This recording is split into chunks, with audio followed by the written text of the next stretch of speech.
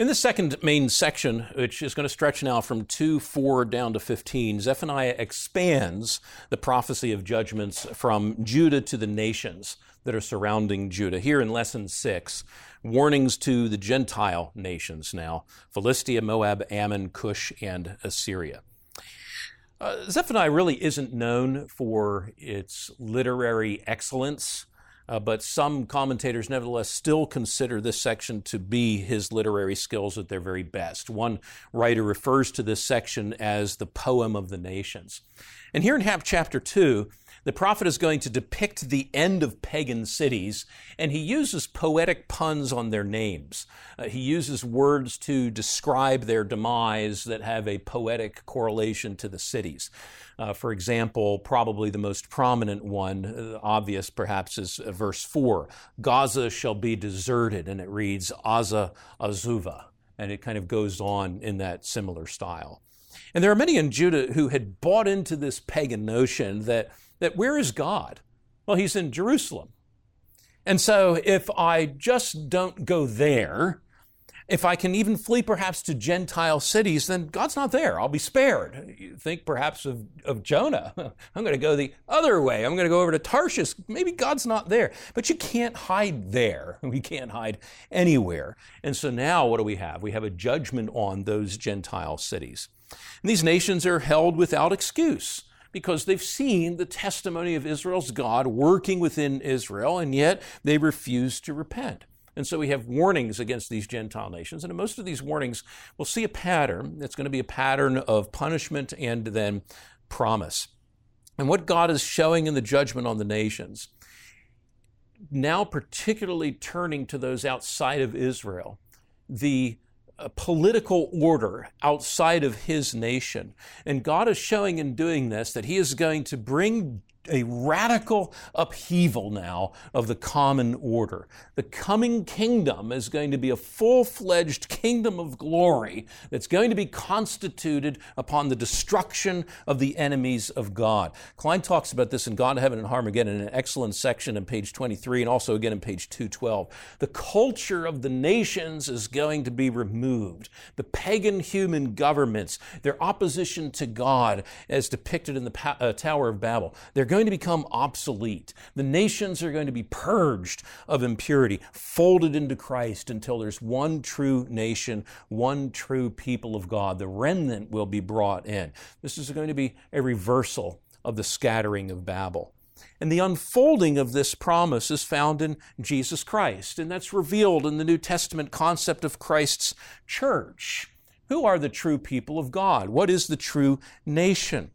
Peter tells the remnant of the church of Christ, you are a chosen race. You are a royal priesthood, a holy nation, a people for God's own possession, so that you may proclaim the excellencies of him who's called you out of darkness and into his marvelous light. For once you were not a people, and now you are a people of God. And so we see this destruction then of the nations. So the first thing we see is a warning to Philistia, and we find that in verses 4 through 7. We see the punishment aspect first.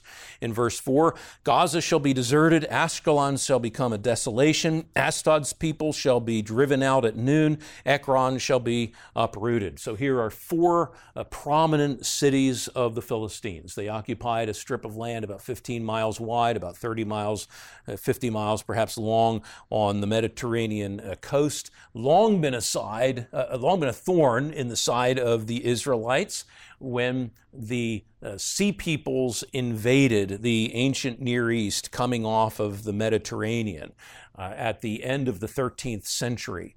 At that time, the Hittite Empire falls. Back then, the Egyptian Empire is waning. It's set by internal struggles.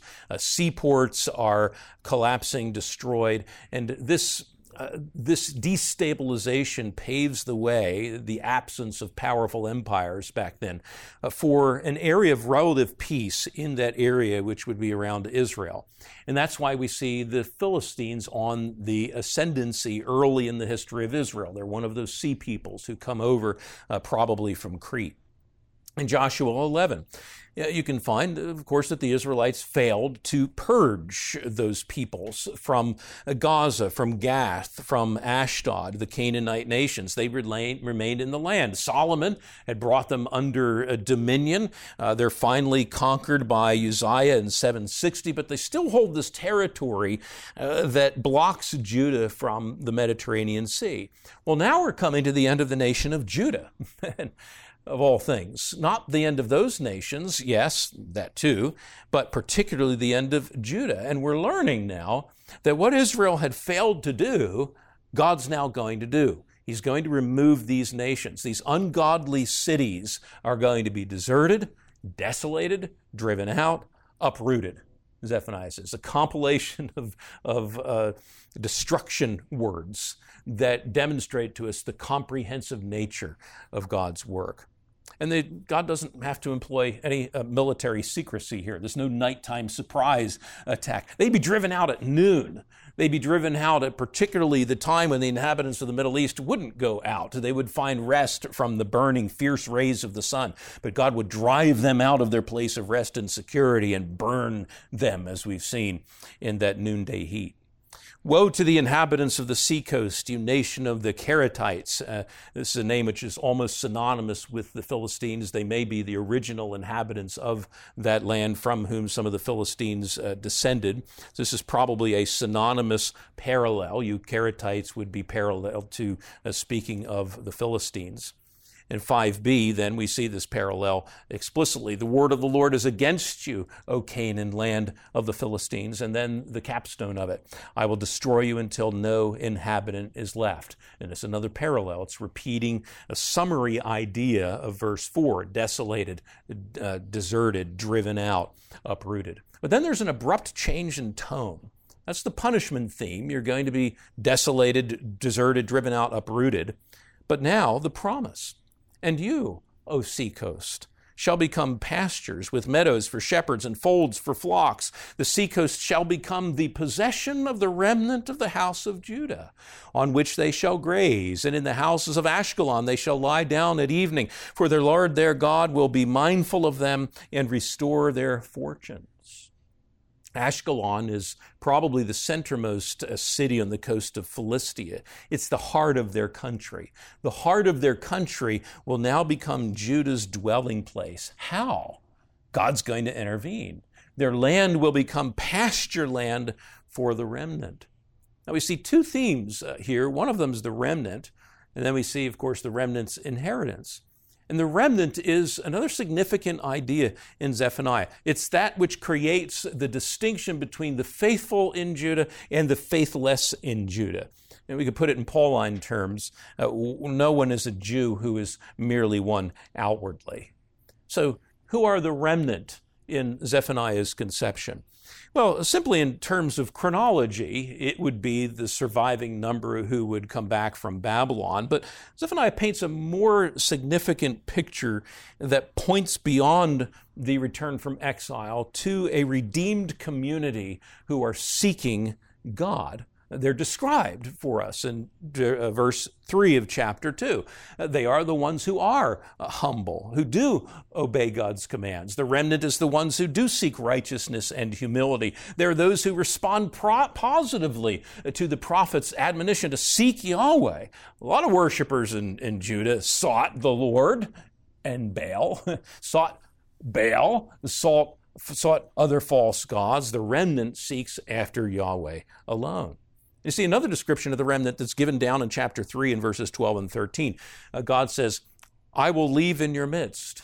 It's a remnant idea. I will leave in your midst a people humble and lowly. They shall seek refuge in the name of the Lord.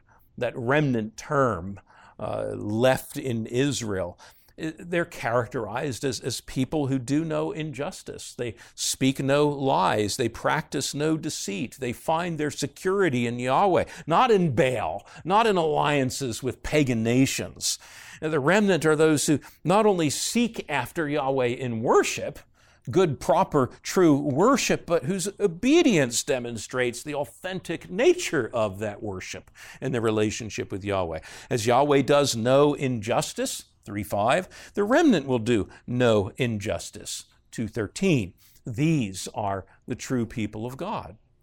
And it's these are going to inherit the pasture land. And that's kind of the second main theme here in 2, 6, and 7, the pasture land. Back in Numbers 35, the Levites were to be given pasture land, and that pasture land was used for the priests. We see another picture of that in Joshua 21. The pasture land of the cities was considered a place that was to be safe and secure. We see pictures of that throughout the Psalms, perhaps most notably Psalm 23, denoting peace and prosperity of the pasture land. Well, God is turning the coast, which is a land that is cut off by Israel, cut off from Israel by force, and he's turning that into a dwelling place of peace. It's a picture of God's people coming to worship him because they've been delivered. What is this? Oh, it's a creation. It's a reversal of the fall. In chapter 1, we see a reversal of the creation, right? God destroys man, beast, birds, and fish. Here he takes the coastland and he reverses the fall. He's going to make this into a pasture. It's a picture of judgment. God's going to take your city and turn it into flat land. But it's also a picture of redemption for the remnant. He's going to turn your city, your wicked place, into a place of rest and prosperity and safety. Now, God's not just restoring dirt. Right? He's restoring salvation. The pasture land of the remnant's a picture of redemption. It's a picture of God's people coming to him in worship because they've been delivered. The pasture land is coupled together with worship. This land that's torn by violence and death and false worship now becomes a place of true worship, a place where lambs can graze in their own pasture. We see those themes come together: worship, pasture land, and peace. Psalm 95:6. Come, let us worship and bow down.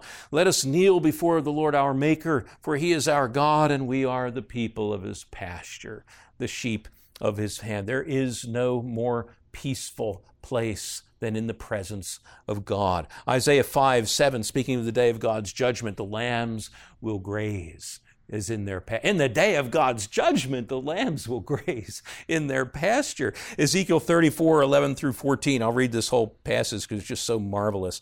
God says, "Behold, I myself will search for my sheep and seek them out, as a shepherd seeks out his flock when he's among his sheep that have been scattered. So I will seek out my sheep, and I will rescue them from all places where they have been scattered on a day of clouds and thick darkness. I will feed them with good pasture, and on the mountain heights of Israel shall be their grazing land. There they shall lie down in good grazing land, and on rich pasture they shall feed on the mountains of Israel."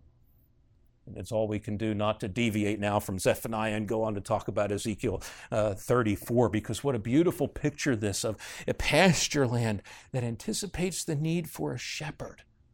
And what's Ezekiel talking about? What's Zephaniah talking about? The work of Christ, the shepherd of the sheep. Who is it that seeks the sheep? Who is it that finds the remnant and leads them to their pasture land? It's Jesus, Luke 15:4 through 6. It's Christ who says, "I am the door. If anyone enters through me, he'll be saved and will go in and out and find pasture." John 10:9. And so what is Zephaniah 2:7? It's a prophecy.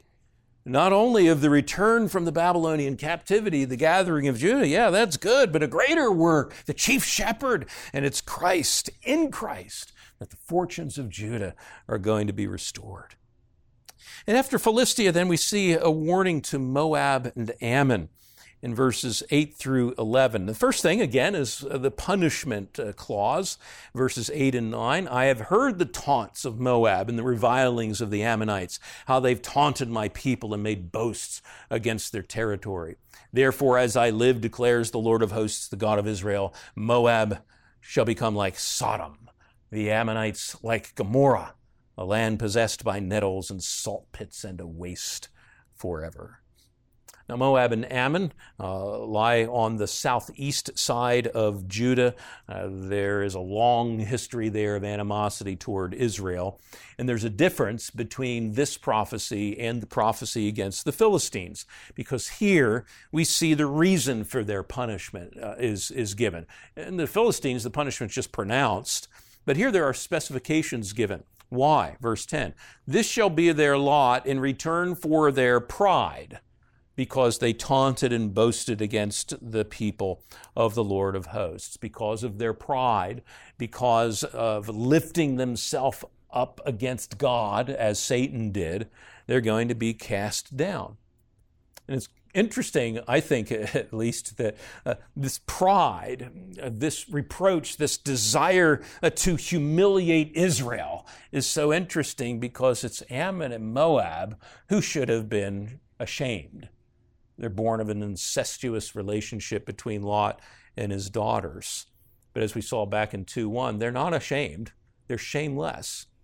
And Ammon in particular attacked Israel both in terms of her cities and her seed. Amos records that Ammon had ripped open the pregnant women of Gilead in order to enlarge their borders. It was an attack of both genocide and geography. And it corresponds with the enmity that would exist between the God places there. This is God's doing for the benefit and the redemption of his people. God places the enmity between the offspring of the woman and the offspring of the serpent. Ammon wants to snuff out the line of the Messiah. The people of God wants to take over her lands. And so Ammon says, war on God. In response, in verses 9 and 10, we see the only two uses of the term Lord of hosts, Yahweh Savot, the Lord of the army, in Zephaniah. And that's a term, that's associated obviously with military passages. God is the God of the armies, fighting for the people of Israel. And in Zephaniah 2:11, the Lord will be awesome against them, for he will famish, he will starve the gods of the earth. Israel was afraid of Ammon. We can be afraid of our enemies, right? But God says, rather than being afraid of Ammon, Ammon is going to be afraid of me. God will be awesome, fearful to them. And it suggests again here the day of the Lord. God's going to appear to them in judgment. But in the middle of this again, there's promise. Verse 9, the remnant of my people shall plunder them. The survivors of my nation shall possess them. There's a dual way of speaking of this remnant. Again, is that this is what is left of the people after they faced the captivity in Babylon. Survivors speaks of those whom God has preserved by his own grace. It's parallel to the remnant, but it's emphasizing that this is my saving work. I will do this. And now God goes from the particular to the universal. And what Zephaniah tells us in the last part of verse 11 reminds us again of the fact that the focus of this prophecy is far beyond the restoration in 586, far beyond the Babylonian captivity in 586 and the restoration in 539. It points toward the supremacy of the kingship of Jesus Christ. It's providing a parallel to a messianic psalm. It's showing us how the messianic king wouldn't be localized to Israel. He's not just in Judah. Zephaniah says in the last part of verse 11, to him shall bow down, each in its place, all the lands of the nations. In Psalm 72, 8 through 12, this is a song of Solomon about the king of Israel. It begins, give the king your justice, O God.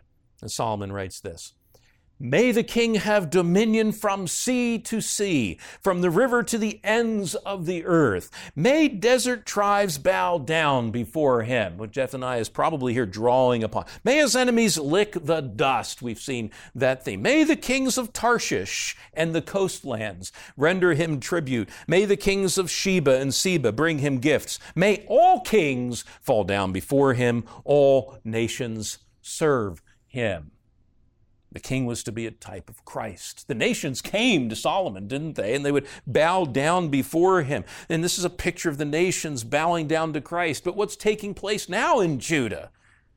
Well, the king of Judah is going to be taken captive. The king of Judah is the one who does obeisance. His people bow down to foreign kings. But Zephaniah is saying the right order is going to be restored. 11b. To him shall bow down, each in its place, all the lands of the nations. Now, does that happen in just the return from the exile? Well, no. This must point us to Jesus Christ. It can go nowhere else. And you're probably thinking in your minds right now already, Philippians chapter 2, at the name of Jesus, every knee will bow of those who are in heaven and on earth and under the earth. Every tongue shall confess that Jesus Christ is Lord, to the glory of God the Father. There's also a broadening of covenantal worship. Let me read that last part of verse 11 again. To him shall bow down, each in its place, all the lands of the nations. Now, under the Old Covenant, where is worship and sacrifice formally to be offered? Well, it's in Jerusalem. Here, it expands, but this time legitimately. Each in his own place will bow down to the Lord. Here's the prophecy now of the spreading out of the gospel, the presence of God dwelling with his people, not in a localized temple, but in a broader dwelling in his church. This begins to see its fulfillment and its expansion with the coming of Jesus, and it expands in the work of Christ's church after Christ's resurrection. It's echoed in the latter ministry of Christ, the words of the Great Commission. You'll be witnesses to me, where? Well, in Jerusalem and in Judea and in Samaria to the ends of the earth. All the shores of the nations will see the light of his blessing. That's why, by the way, the remnant is to go into all the world and make disciples of the nations, that they might know Christ and bow before them in humility, receive his salvation, and that promise of the nations bowing down and serving the Lord. What a glorious picture this is. And once again, what Zephaniah is doing is protological and pentateuchal anticipation. What happens before the fall? Adam is to take the image of God and he's to spread it all over the globe. This is the protological Great Commission. After the fall, what happens? Noah makes this prophecy that Japheth, the nations, would come to the tent of Shem, the Shemites, the Semites, the line of Christ. In the Abrahamic covenant, we learned that in you all the nations of the earth will be blessed. From the prophets, we learn in Jeremiah chapter 3, verse 17, at that time Israel shall be called the throne of the Lord, and all the nations shall gather to it in the presence of the Lord in Jerusalem. In Jerusalem, the New Jerusalem. Isaiah 42:6, I am the Lord. I have called you in righteousness. I will take you by the hand and keep you. I will give you as a covenant for the people, a light for the nations. And on and on and on. You know, we could go through the whole Bible with this theme. But we'll have to leave it at this. The people of Israel were to be concerned for the judgment of the nations, yes, but they're also to be concerned for the salvation of the nations. They were to be concerned to be a testimony to the nations. Not just think we're God's chosen people and God's going to come back and get them. They needed to know that salvation comes through repentance, and it comes to Jew and Gentile. And the godly Jew was cognizant of this. Remember what Simeon sings in Luke chapter 2. What a beautiful picture this is. Boy, I'll tell you, if you ever held your own child in your arms, you can't help but mist up when you think of what it must have been like for Simeon to hold the baby Jesus in his arms and say, my eyes have seen your salvation. And then he says in verse 32, a light for revelation to the Gentiles. That was his hope. He instantly, correctly recognizes that Israel is to be a light to the nations and understands that light to be Jesus. The true Israel is here. And then where does Jesus go with the gospel? Not just to Israel, but to the Gentiles. Matthew 15, the feeding of the 4,000. They're probably Gentiles. They're east of the Sea of Galilee. What is Jesus doing? Delivering the bread of life to the Gentiles. He brings the water of life to the Samaritan woman in John chapter 4. What a glorious promise this is. And then we have a warning to the descendants of Cush. You also, verse 12, O Cushites, shall be slain by my sword. Now we go south. So we had the Philistines to the west, Moab and Ammon, pretty much east, southeast a bit. And now Zephaniah is skipping over the Edomites in the south, even skips over the Egyptians, And he goes to the Cushites, or the Ethiopians. Some versions will translate this as Ethiopians. The word is Cushim. Genesis chapter 10, 6 through 8. Cush is a son of Ham, the father of Nimrod. Bad guy. We'll read more about him a little bit later. But here's the emphasis. The emphasis on these Cushites, below the Edomites, below the Egyptians. Probably the emphasis here is on the fact that this is the southernmost kingdom the prophet knows. This is kind of like Columbus sailing, the furthest ends of the earth. And it underscores, once again, what's he doing? The comprehensive nature of God's judgment. This is a judgment that's going to go further than anybody can expect. And he names the furthest place he can think of. It's kind of like if an big earthquake hits up here in Chicago, maybe you'd say, man, buildings as far as New Orleans were toppled, and you're talking about as far as we could tell. The length of the devastation. But notice the brevity of this judgment. It's really quite remarkable, because it also reminds me of the brevity with which Jesus performs his miraculous works. Just a word, sometimes just a look. There's no exertion of power on his part, just a finger. And notice the brevity of this prophecy of judgment. One verse, there's no explanation.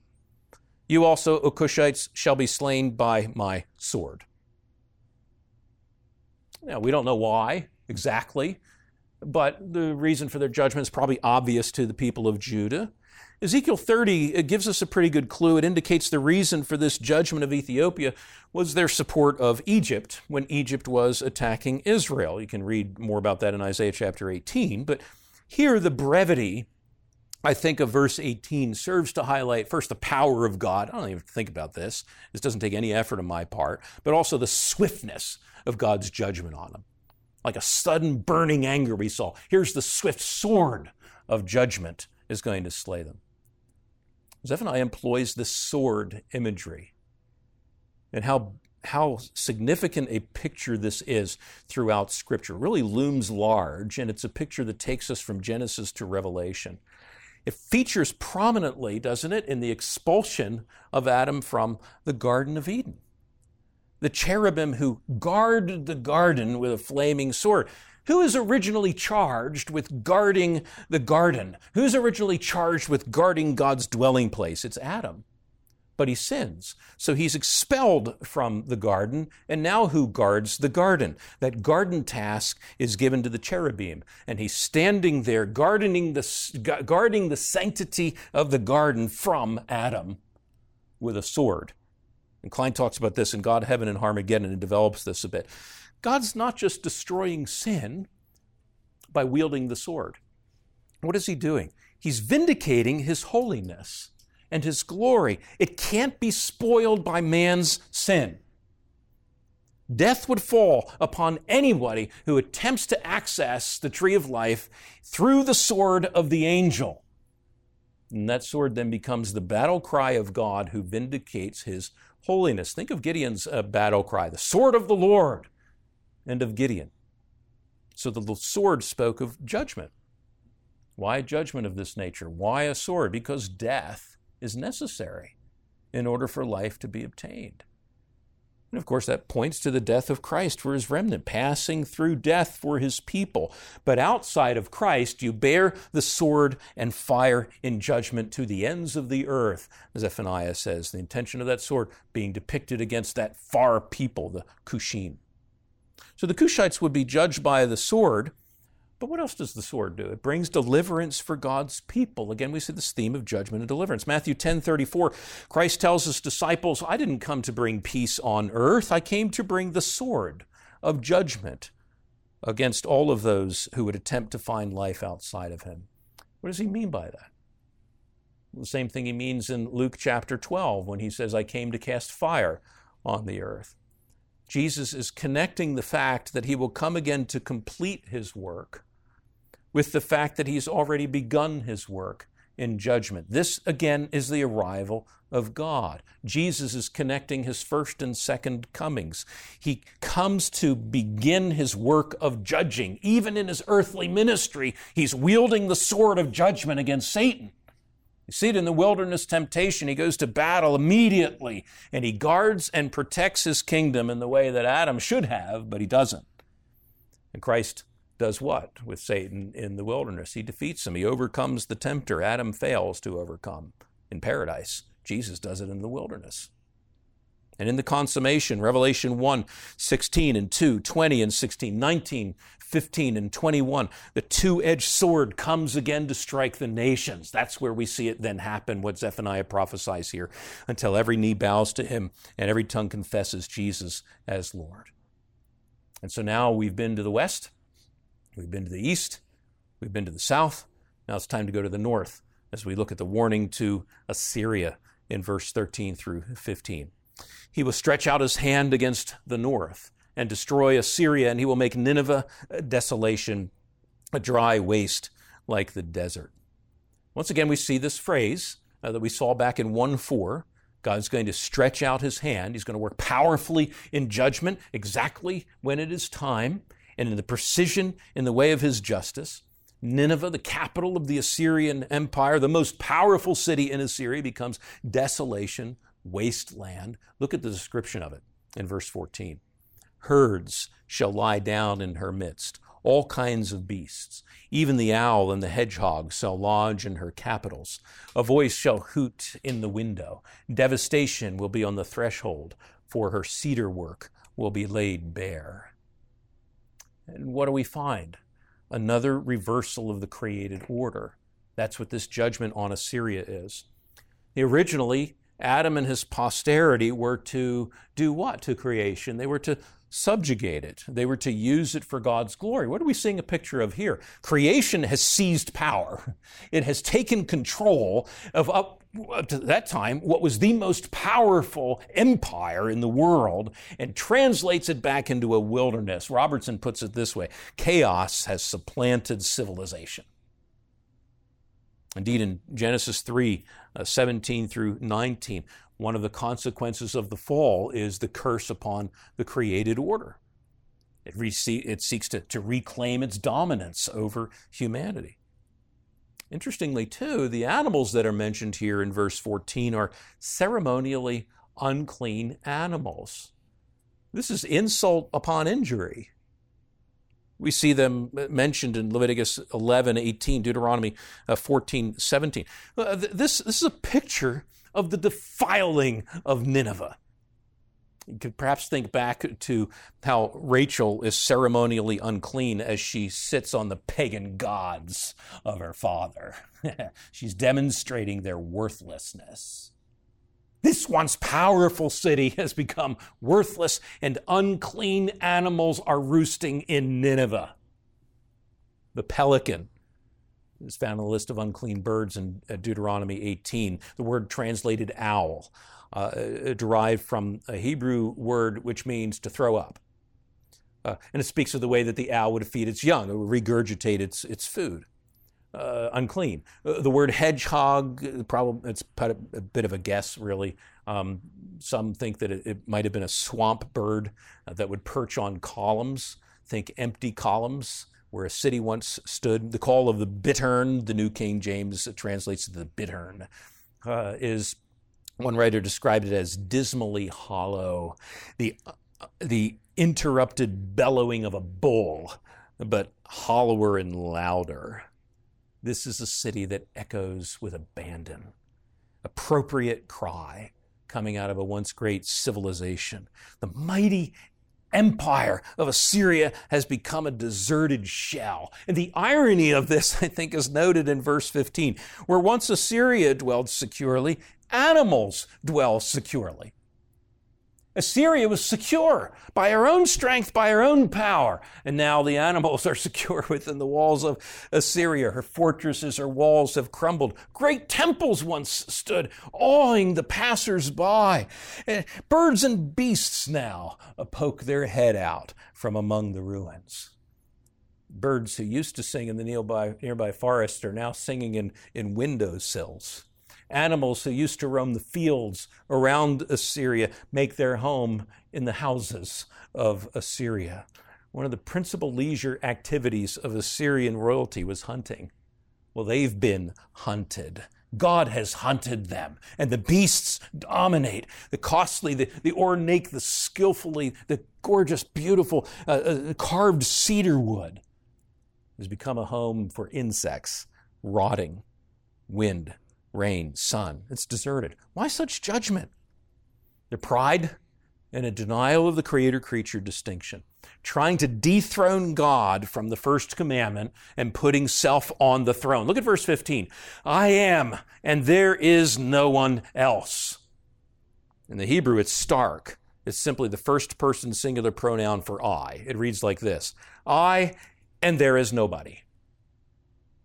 Putting myself in place of God. It's God who says, I am. It's God who declares his self-sufficiency. But for their claims of self-sufficiency, Assyria is taken out. Nineveh, the prince of paganism, has connections with another city, the city of Babel. Nineveh is first mentioned in Genesis chapter 10 and verse 11. It's a city built by the notorious Nimrod, who also had built Babel. Nimrod was the grandson of Noah's son Ham. His father had named him, Let Us Rebel. I would advise against naming your children, Let Us Rebel. But he intentionally planned that Nimrod would not submit to God, but he would become a leader and a motivator of the rebellious, and he does. But God's plan can't be thwarted. And so God plans a new nation, a new creation. He prepares Abraham, calls him out of paganism, Mesopotamia, by his own word, a descendant of Shem, to be the father of a chosen people, the father of the remnant city, who receives hope in the prophecy of the destruction of Nimrod in Zephaniah. And in August of 612, the city of Nineveh is destroyed by a combined army of Babylonians and Medes and a tribal confederation. For the next 300 years, the site lay vacant, a stark reminder of the veracity of Zephaniah's prophecy. The builder of Babel and Nineveh is leveled. God judges the pagan nations. And this judgment is a picture of the human culture that is unable to provide salvation and unable ultimately to sustain itself. And Zephaniah is pointing us forward to the destruction of the city of man and the triumph of the city of God. And in this 12-verse section here that depicts the universal judgment of nations, verse 11 stands out as central. The Lord will be awesome against them. For he will famish all the gods of the earth, and to him shall bow down each in its place all the lands of the nations. We talked a little bit earlier about the chiastic structure in one of the verses. Some see Zephaniah itself as a book arranged in a chiastic structure. There is, as you've noticed, a lot of repetition. But then they see verse 11 then as the center of the book. Part 1, we could say generally judgment on Judah. Part 2, judgment on the Gentile nations. Part 3, eschatological hope. In 2, we have the middle, the key theme, the bowing down of the nations. This is a picture of the innumerable company of Revelation 7, 9, and 10, the great multitude without number, people from every tongue, tribe, language, nation, standing before the throne and the Lamb, crying out salvation to our God who sits on the throne and to the Lamb. And the governments of humanity will lift up their arm in rebellion against God, but there's only one true nation, one city of his construction. As Klein has put it frequently, I think, human governments are substitutes, temporary in nature. They serve only until the permanent consummation culture of the community of a glorified humanity. God's wrath against humanity and sin is depicted in Zephaniah as a judgment that is directed against human political structures that have failed. And the common order arrangement of that secular state will disappear and give way in that final day to the kingdom of Christ, which will set back in order the perversion of the created order by the ushering in of a new creation that won't have room for the rebellious, but for the kingdom of God alone. All right, that's lesson 6.